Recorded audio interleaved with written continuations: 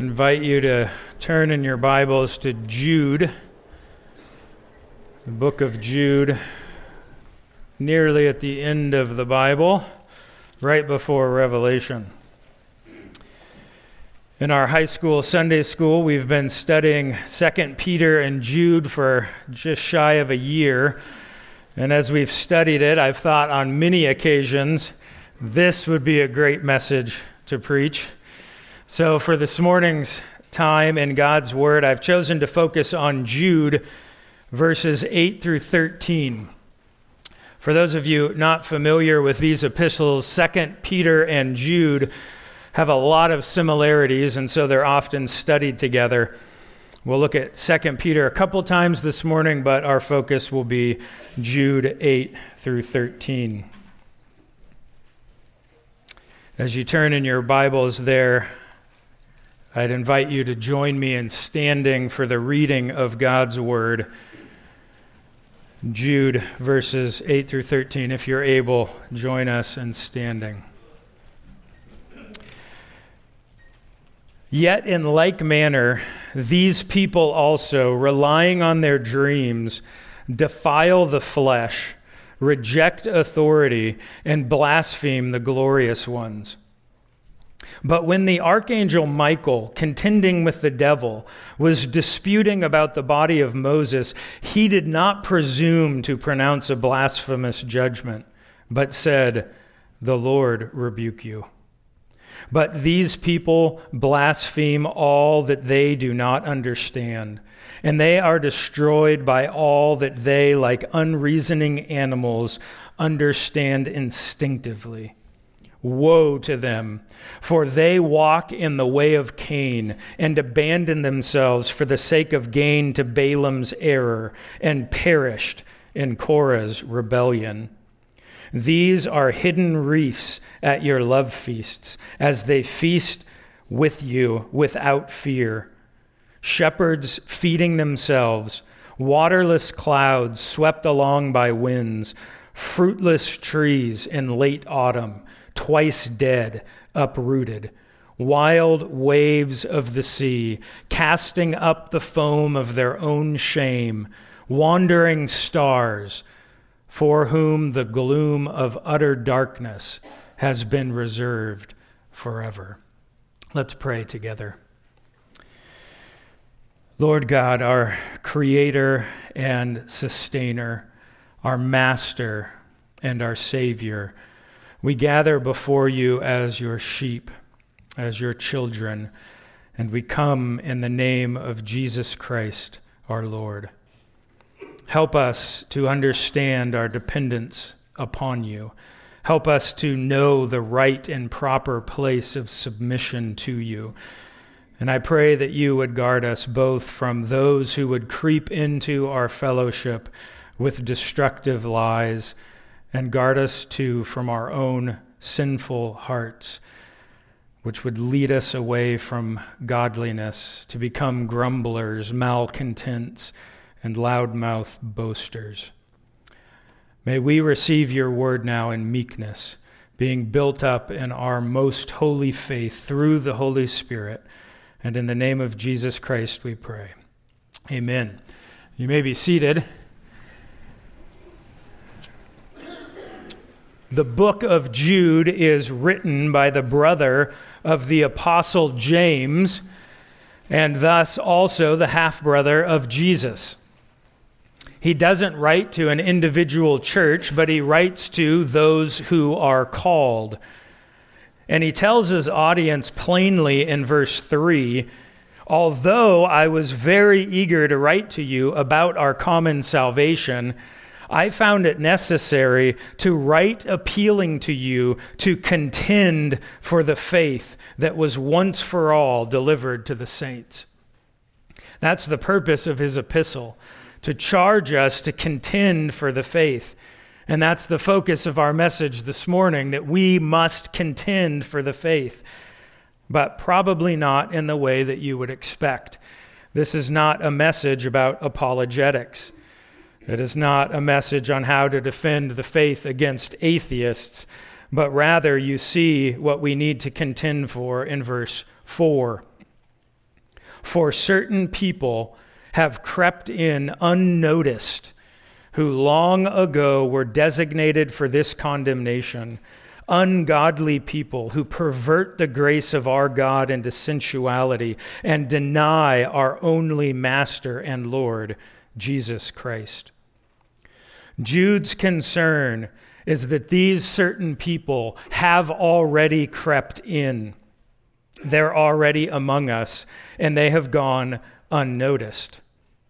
And so he details what these certain people are like, what their behavior is like, what their motives are like, and what the Lord will do to them, so that we contend for the faith by noticing the unnoticed and by avoiding becoming like them ourselves.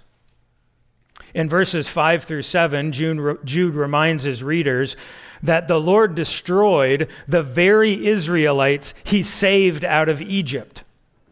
And he did it because they did not believe. And he is keeping in chains until the great judgment angels who didn't keep their proper place, and Sodom and Gomorrah, who indulged in sexual immorality, are still undergoing a punishment of eternal fire. Whether men or angels, whether those with God's word or without, whether those among God's people or outside of God's people, God punishes the unrighteous. And that brings us to verse 8. In these verses, 8 through 13, Jude explains the character of these certain people who have crept in unnoticed. He marks these people out, and he paints a portrait of their wickedness for two reasons: that we might learn to notice the unnoticed, and that we might not become like them ourselves. In verse 8, he says, "Yet in like manner, these people also, relying on their dreams, defile the flesh, reject authority, and blaspheme the glorious ones." Yet in like manner, these people also points back to what he just said in verse 5 through 7 about the Israelites who didn't believe, the angels who didn't stay in their proper place, and Sodom and Gomorrah who indulged in immorality. Despite the well-established fact that the Lord punishes such behavior severely, these people who have crept in unnoticed behave in the same way. They behave just like the Israelites who didn't believe. They behave just like the angels who did not keep their proper place. And they behave just like Sodom and Gomorrah in their immorality. And here we see the first distinguishing mark of these ungodly people. Number one, these people rely on themselves. They rely on themselves. Jude says what these people do, they do by relying on their dreams. Now, there's no prohibition biblically against dreaming. That's good news. Many of us dream, some of us more vividly than others. And in fact, there is biblical precedent that dreams are used by God to direct his people in ways they wouldn't otherwise know. The problem isn't the dreaming. The problem is the authority that they give to their dreams. So if I have a dream that Matt Krogman is in need of a new car, I'm free to buy him a new car or give him my own if I believe that the dream is from the Lord. That's great. Nothing wrong with that. No one would complain about that kind of dream. But if I have a dream that Matt's going to give me his car, that doesn't give me the license to go take it from him. And if I go to him and tell him about my dream, he'd do well to ask, "Are you sure it's not the case that you just want my car?" These people dream, and they use that as a justification to defile the flesh, to reject authority, and to blaspheme the glorious ones. What kind of a dream does that? The kind of dream that can't be questioned or challenged. The kind of dream that recognizes no authority. A private dream, a private revelation from God that magically lets you do whatever you want to do. The reality is these people rely on themselves. And look at what they overturn with their supposed dreams. A, God's law is clear, but they defile the flesh. Based on themselves, on their own opinions, on their own dreams, they defile the flesh, even though God's law is clear regarding such things. They use their dreams to defile the flesh, to corrupt the flesh through practices that God forbids. That ties back to Sodom and Gomorrah, who indulged in sexual immorality and pursued unnatural desire. And it also goes back to the initial description of these people in verse 4, who pervert the grace of our God into sensuality. They use God's grace to practice what he has forbidden, and they corrupt and defile the flesh. So even though God's law is clear in regard to what is good and right in sexuality and what practices are forbidden and corrupt, they know better than God because they had a dream, and so they defile the flesh. It's not difficult to see how this applies in our society.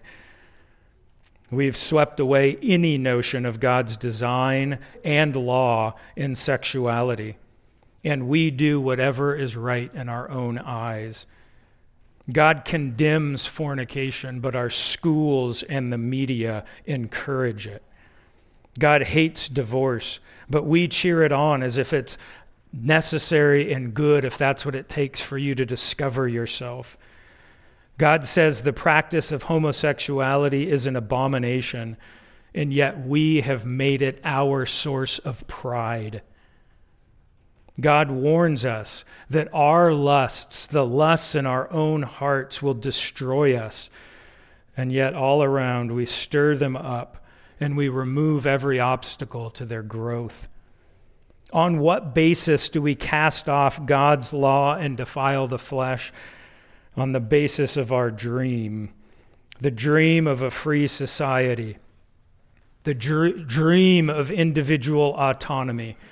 Because we rely on ourselves, because we rely on our own opinions and our own desires. And when God's law collides with our own opinion, we find out who's really God. We set his law aside and we establish ourselves as supreme. And with that sort of self-reliance, it's not difficult to see how it leads to the second point. God's structure is clear, but they reject authority. They reject authority. They cast aside any authority that contradicts what they want. God has structured his universe with clear bounds of authority, with a beautiful and interwoven complex hierarchy. But these people reject any authority that doesn't serve their ends.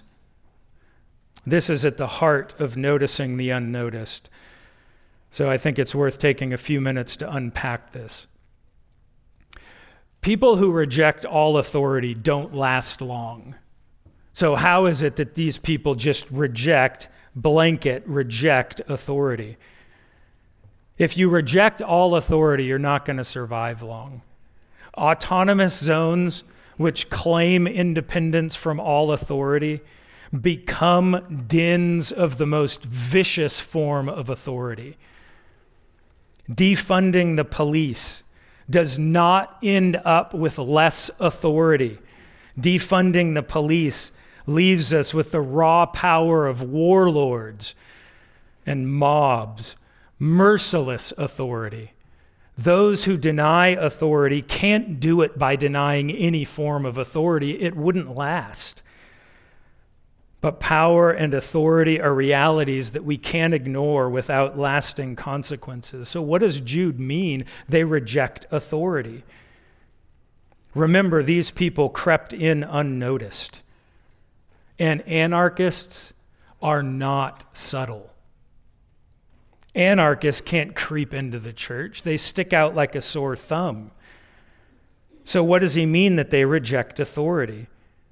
These people reject authority when they don't have it, and they reject authority that contradicts their own desires.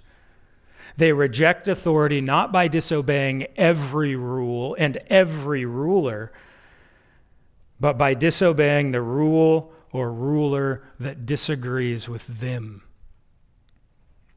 I hardly need to mention the rampant rejection of authority in our society. Democracies seem particularly prone to this vice, partly because we have a part in establishing our leaders. But I think this pernicious behavior is far more insidious in the church. When we follow our authorities only when we agree with them, only when we understand and affirm their reasoning, then we actually reject authority. If the elders told me that I was getting a bonus this month, I could be a complete rebel and accept that bonus with thanksgiving.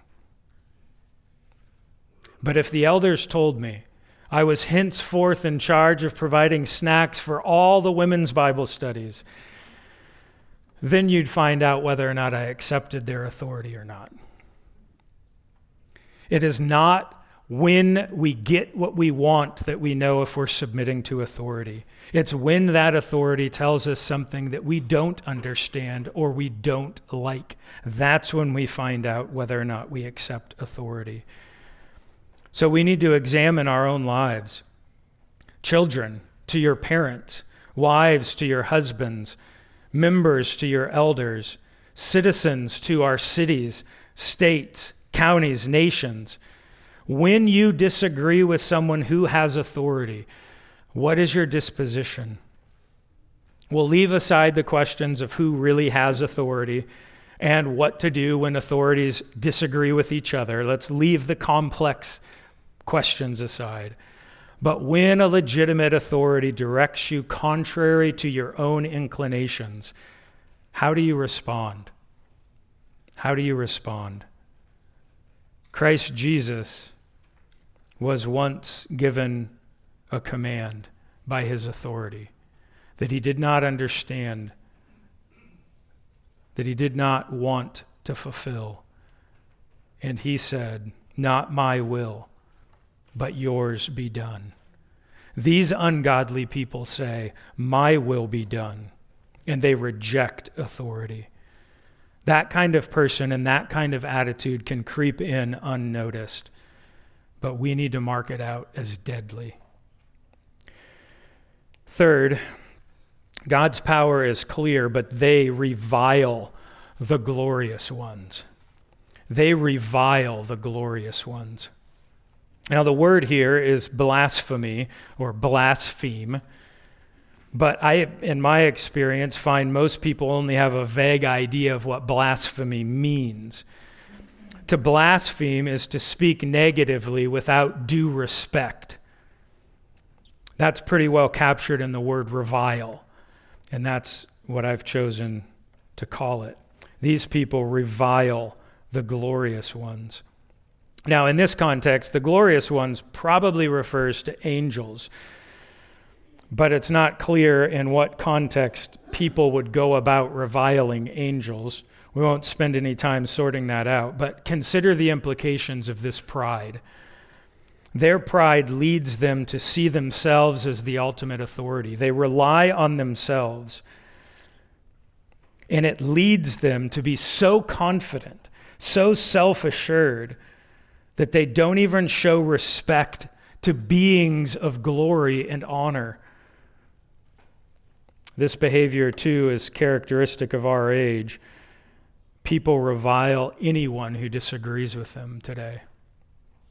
Nothing is considered honorable or glorious enough to cause me to put my hand over my mouth when I have an opinion. We're a country of revilers. We're a country of blasphemers. But let us not simply point them out. those people out there, because how often do we revile those who hold positions of the greatest glory in our nation? Aren't we also free in throwing out disrespectful comments about those who should be honored? And it is not mere disagreement that constitutes reviling, but the manner in which we disagree. There's much that a Christian should disagree with in relation to our rulers today. But in that disagreement, we should be marked by a reverence, a respect, and even a deference to those who hold positions of glory and honor, not only in our words, but in our hearts and attitudes.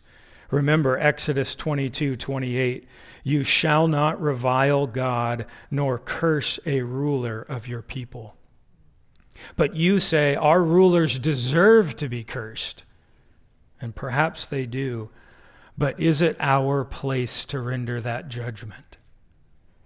If we claim to worship and serve a sovereign God, a God who is supreme over all beings, Lord Sabaoth, the ruler of principalities and powers, the supreme ruler of every rank of angelic being, then would we assume a rank that God has not assigned to us and revile those who are above us? And that leads directly to our second distinguishing mark. These people rely on themselves, first of all. And second, these people ignore their proper place. They ignore their proper place. If you want to spot those who creep in unnoticed, look for a person who doesn't know their place. Now, if I were to pick a biblical example of someone who knew their place, I don't know what you guys would think. David's the first one who would come to my mind, who kept saying, I will not touch the Lord's anointed. He says of Saul, far be it from me, because of Yahweh, that I should do this thing to my Lord, the anointed of Yahweh, to send forth my hand against him, since he is the anointed of Yahweh. Or of Daniel, who said, from the lion's den, O king, live forever. The God whom I serve delivered me. What deference, what respect he shows to the very king who threw him into the den, the king who made the corrupt law that sent him into the lion's den. But Jude has a different and more remarkable example. Michael, the archangel. So let's look at this stellar example of Michael. But when the archangel Michael, contending with the devil, was disputing about the body of Moses, he did not presume to pronounce a blasphemous judgment, but said, the Lord rebuke you. Now, this event is not found in the Old Testament, but it's a perfect demonstration of knowing your proper place. Let's look at Michael. We'll do it in 4 parts. First, his identity. He is Archangel and Prince of Israel. Archangel and Prince of Israel. He's given those titles in Daniel chapter 10, where we're first introduced to him. He is called one of the chief princes, and in that context, the prince refers to an angel, an angelic power. And then he's called your prince. That's to Daniel, and it's plural, meaning the prince of Israel. He is the angel over Israel. And in Revelation 12, Michael and his angels wage war against the dragon, and they defeat him. They overcome him, and he's cast out of heaven and sent down to earth. Dave Lample can tell you when exactly that occurs, but it happens. That's all we need to know for today. So in terms of authority, thinking of Michael, also later on in Daniel chapter 12, he's called the great prince, the great prince. So in terms of authority, power, glory, Among all the beings in this universe, it looks like Michael is top 5. And that's if you count the Father, the Son, and the Holy Spirit individually. Michael is up there. He's glorious. He has massive authority. And he gets into an argument with the devil. Now, Michael's either taking the body of Moses and the devil tries to stop him, or the devil's taking the body of Moses and Michael's trying to stop him. We're not given those details. If you know your Old Testament, this should sound vaguely familiar, because we're told in Deuteronomy 34, at the end of Moses' life, this: Moses went up from the plains of Moab to Mount Nebo to the top of Pisgah, which is opposite Jericho. And the Lord showed him all the land, Gilead as far as Dan.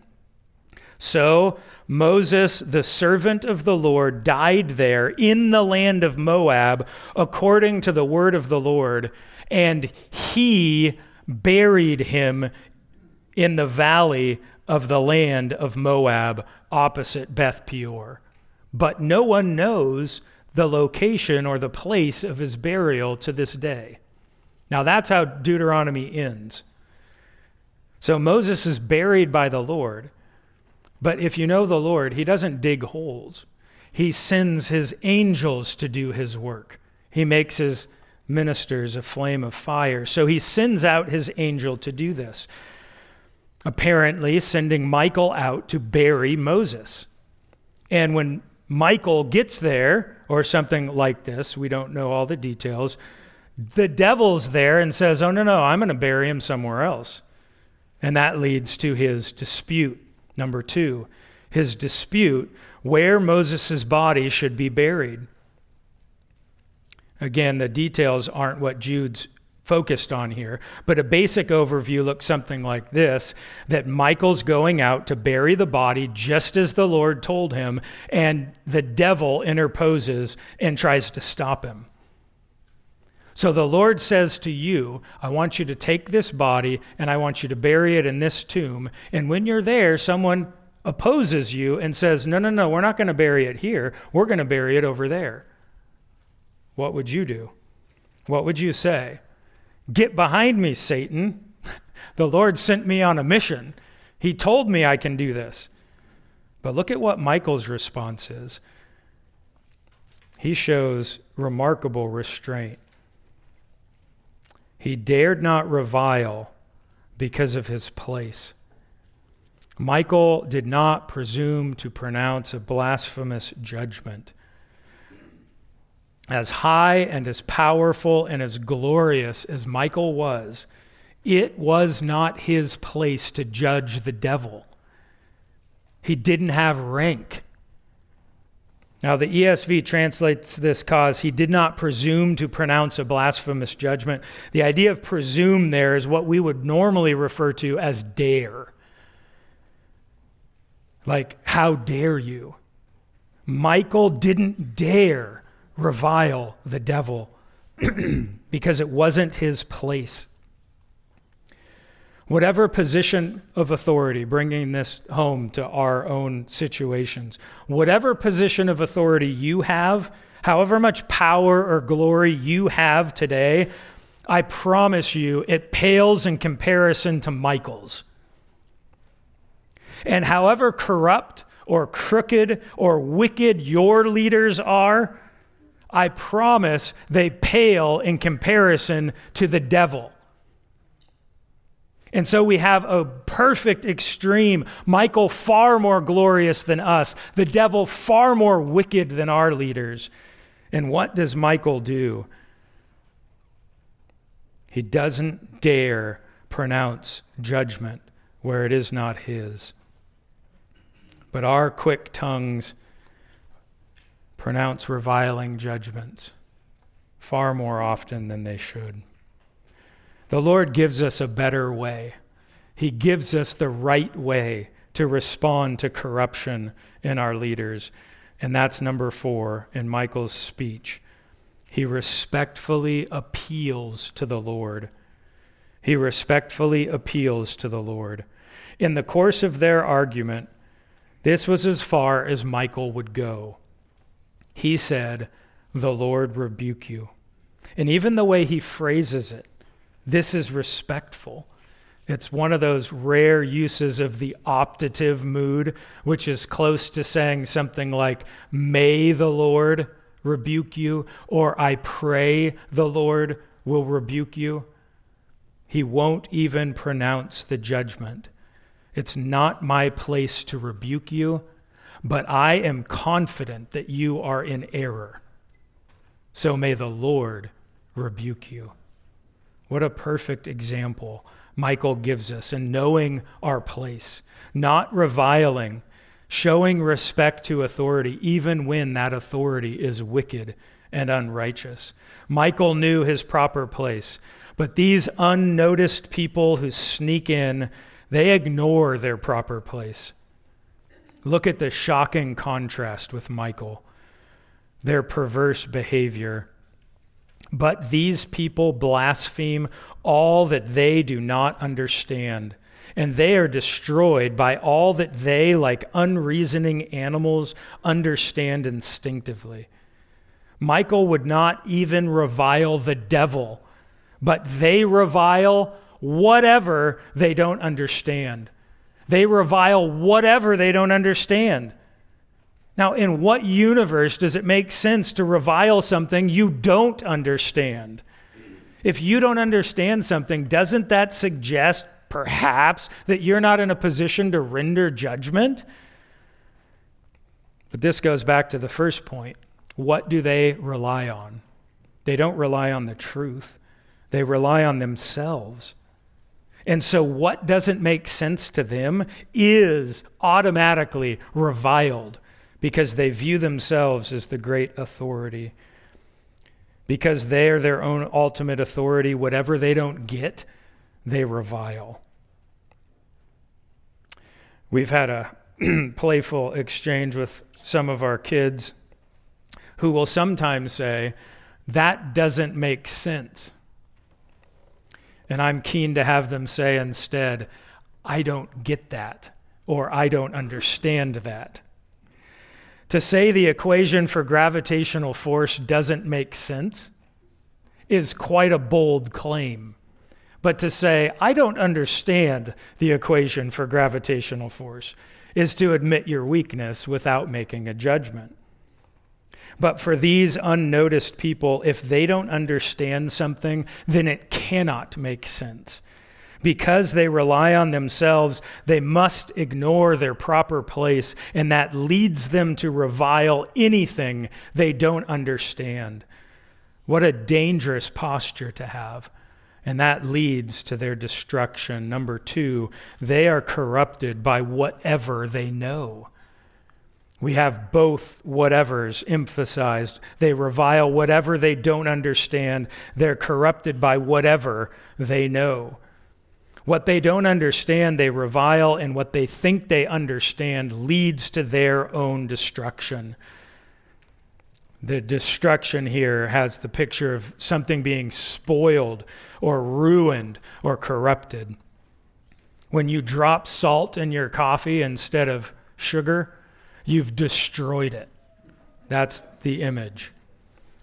The reason their knowledge destroys them is first because it's necessarily exclusive of anything they don't understand. But additionally, what they know with certainty are their instincts. What they know with certainty are their instincts. They understand instinctively, or naturally, or automatically. We might say they understand based on their feelings. How do you know that's not safe? I just know. I have a feeling. That's similar to what's being said here. It's an instinct. I just know. I just know. And further, B, what they know.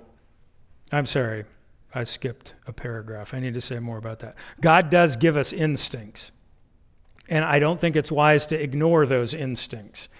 But our instincts aren't our authority. and our instincts can be dead wrong. These people elevate their instincts to the highest authority, to the highest form of knowledge, again trusting themselves and their own intuition rather than God's word. And so that leads to their corruption. Okay, then B, what they know like unreasoning animals. They know like an unreasoning animal. These unnoticed people are like animals in that you cannot reason with them. Jude's brother James makes a similar point in James 3:17. But the wisdom from above is first pure, then peaceable, gentle, open to reason. But these people cannot be reasoned with. When you speak to them and you use your words to correct or instruct them, it doesn't sink in. It won't change them. Just like when you try talking to your animal, your pet. You can't reason with a bird that got stuck in your house. You can't argue with him and explain to him why it's safe for him to leave through the door. The bird knows by instinct that you're trying to kill it. And so every time you try to pick it up, it flies away. It lives by its instinct. That's why they're ruined, because the very thing that could save them, they're cut off from receiving because they reject anything they don't understand. Much more could be said, but we need to move on. These people who have crept in unnoticed can be noticed by their reliance on themselves, their disregard for their proper place. As Peter says, they are bold and willful. They do not tremble as they blaspheme the glorious ones. They rely on themselves. They ignore their proper place. And third, these people follow wicked models. In these last three verses, we're going to move quickly. We just don't have time to unpack all the richness in these verses, but we'll at least cover them quickly. Jude compares these people to three Old Testament villains. First, in the path of Cain, they travel. In the path of Cain, they travel. That's the path they're following. Cain was Adam's firstborn son. You can read about him in Genesis 4. Cain relied on himself when he brought an offering to the Lord, and so the Lord had no regard for it. But Cain's brother Abel relied on the Lord and in faith brought an offering that the Lord accepted. This angered Cain, and when the Lord tried to reason with Cain, Cain was not open to reason, but instead went and killed Abel. And then the Lord spoke to Cain again and cursed him, and Cain went out away from the Lord. That's the path of Cain, away from the Lord. These people travel in the same path that Cain did, away from the Lord's presence. Second, in the error of Balaam, they are wasted. In the error of Balaam, they're wasted or destroyed, poured out. Balaam was a prophet. He was an oracle, and he truly spoke from God, but he was not righteous. Although he knew that God's blessing was on Israel, he was enticed to curse Israel by Balak because Balak dangled a big sack of gold in front of him. But he wasn't able to curse Israel. God wouldn't let him. And after he tried 3 times and failed every time, he then took Balak aside and said, "Here's how you can get them." He told Balak to use their women to lure them into worshiping other gods. And this is the rebellion at Peor, where the Lord wiped out many of the Israelites because of their sin. This is Balaam. So when Israel fought the Midianites, they killed their 5 kings, and along with them, they killed Balak. He was a wicked man. These people are wasted. They're poured out in the same error as Balaam. For the sake of gain, they defile the flesh and teach God's people to do what they ought not to do. Third, in the rebellion of Korah, they are ruined or destroyed. Ruined. Korah relied on himself. He ignored his proper place, and he rose up before Moses with 250 other men. And we're told in Numbers, they assembled themselves together against God and against Aaron. And they said to them, "You have gone too far, Moses, for all in the congregation are holy, every one of them, and the Lord is among them. Why then do you exalt yourself above the assembly of the Lord?" So the Lord answered Korah in a new way, and he caused the earth to open. The earth opened its mouth and swallowed them with their households and all the people who belonged to Korah and all their goods. These people are just like Korah, and they perish in Korah's rebellion. Those are the wicked models they follow. Those are the heroes of their faith: Cain, Balaam, and Korah. These unnoticed people rely on themselves, ignore their proper place, follow wicked models, and finally, number 4, these people are not what they claim. They are not what they claim. These people rely on themselves because they think so highly about themselves. Jude says in verse 16, they're loudmouth boasters. And in these final 2 verses, Jude takes directly on their boasts, and he turns their boasts into insults. He turns what they claim to be their strength into their true character, which is destruction. They claim to be rocks, but in reality, they are hidden rocks or hidden reefs at your love feasts. It's no mystery what a danger a hidden rock is when you're in a ship. The rocks you can see are easy to avoid. The ones that are dangerous are the ones that are hidden. They're hidden rocks. They're hidden reefs that you don't see. Some of your translations might say blemishes. The idea is the same. If you look at an ocean, you see blemishes in the blue. Those are the rocks. That's the reef. It's the same idea there. In the ocean, a blemish is a rock. So they're hidden rocks, hidden reefs at your love feasts. Number 1, they eat among you without fear. They gather with us at our love feasts, which is probably something like a glorified church potluck with communion at the center.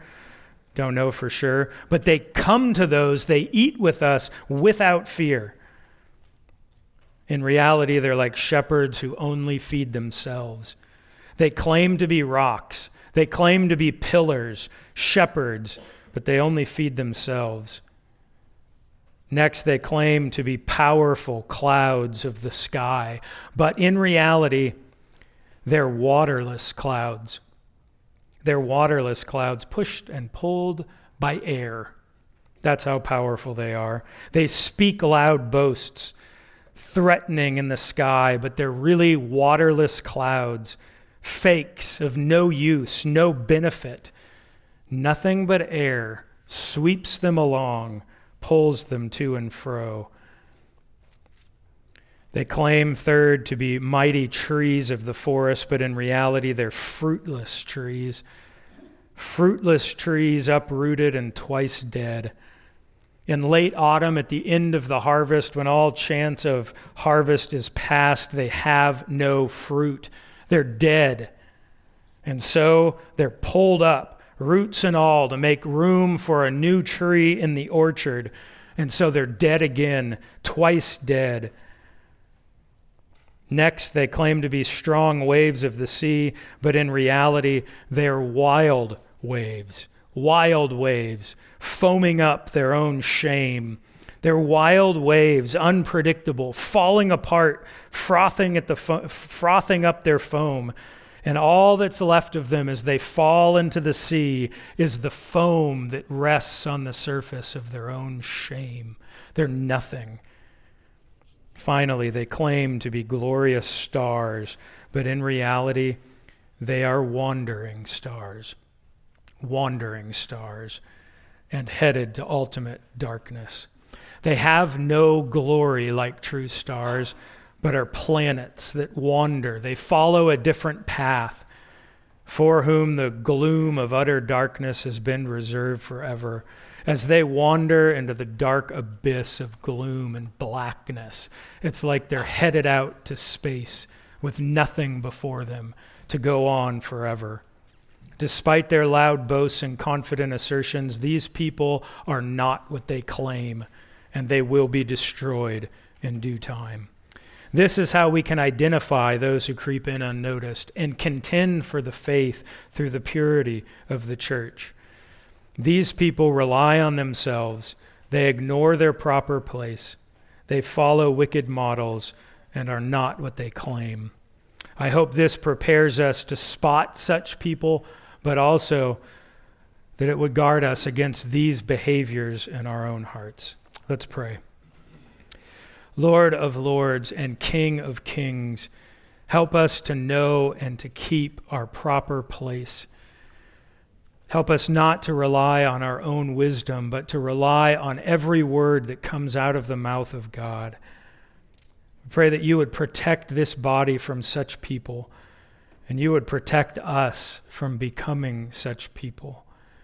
May we be like Michael, knowing his place, relying on you to repay at the proper time. We ask in the name of our only Master and Lord, Jesus Christ. Amen.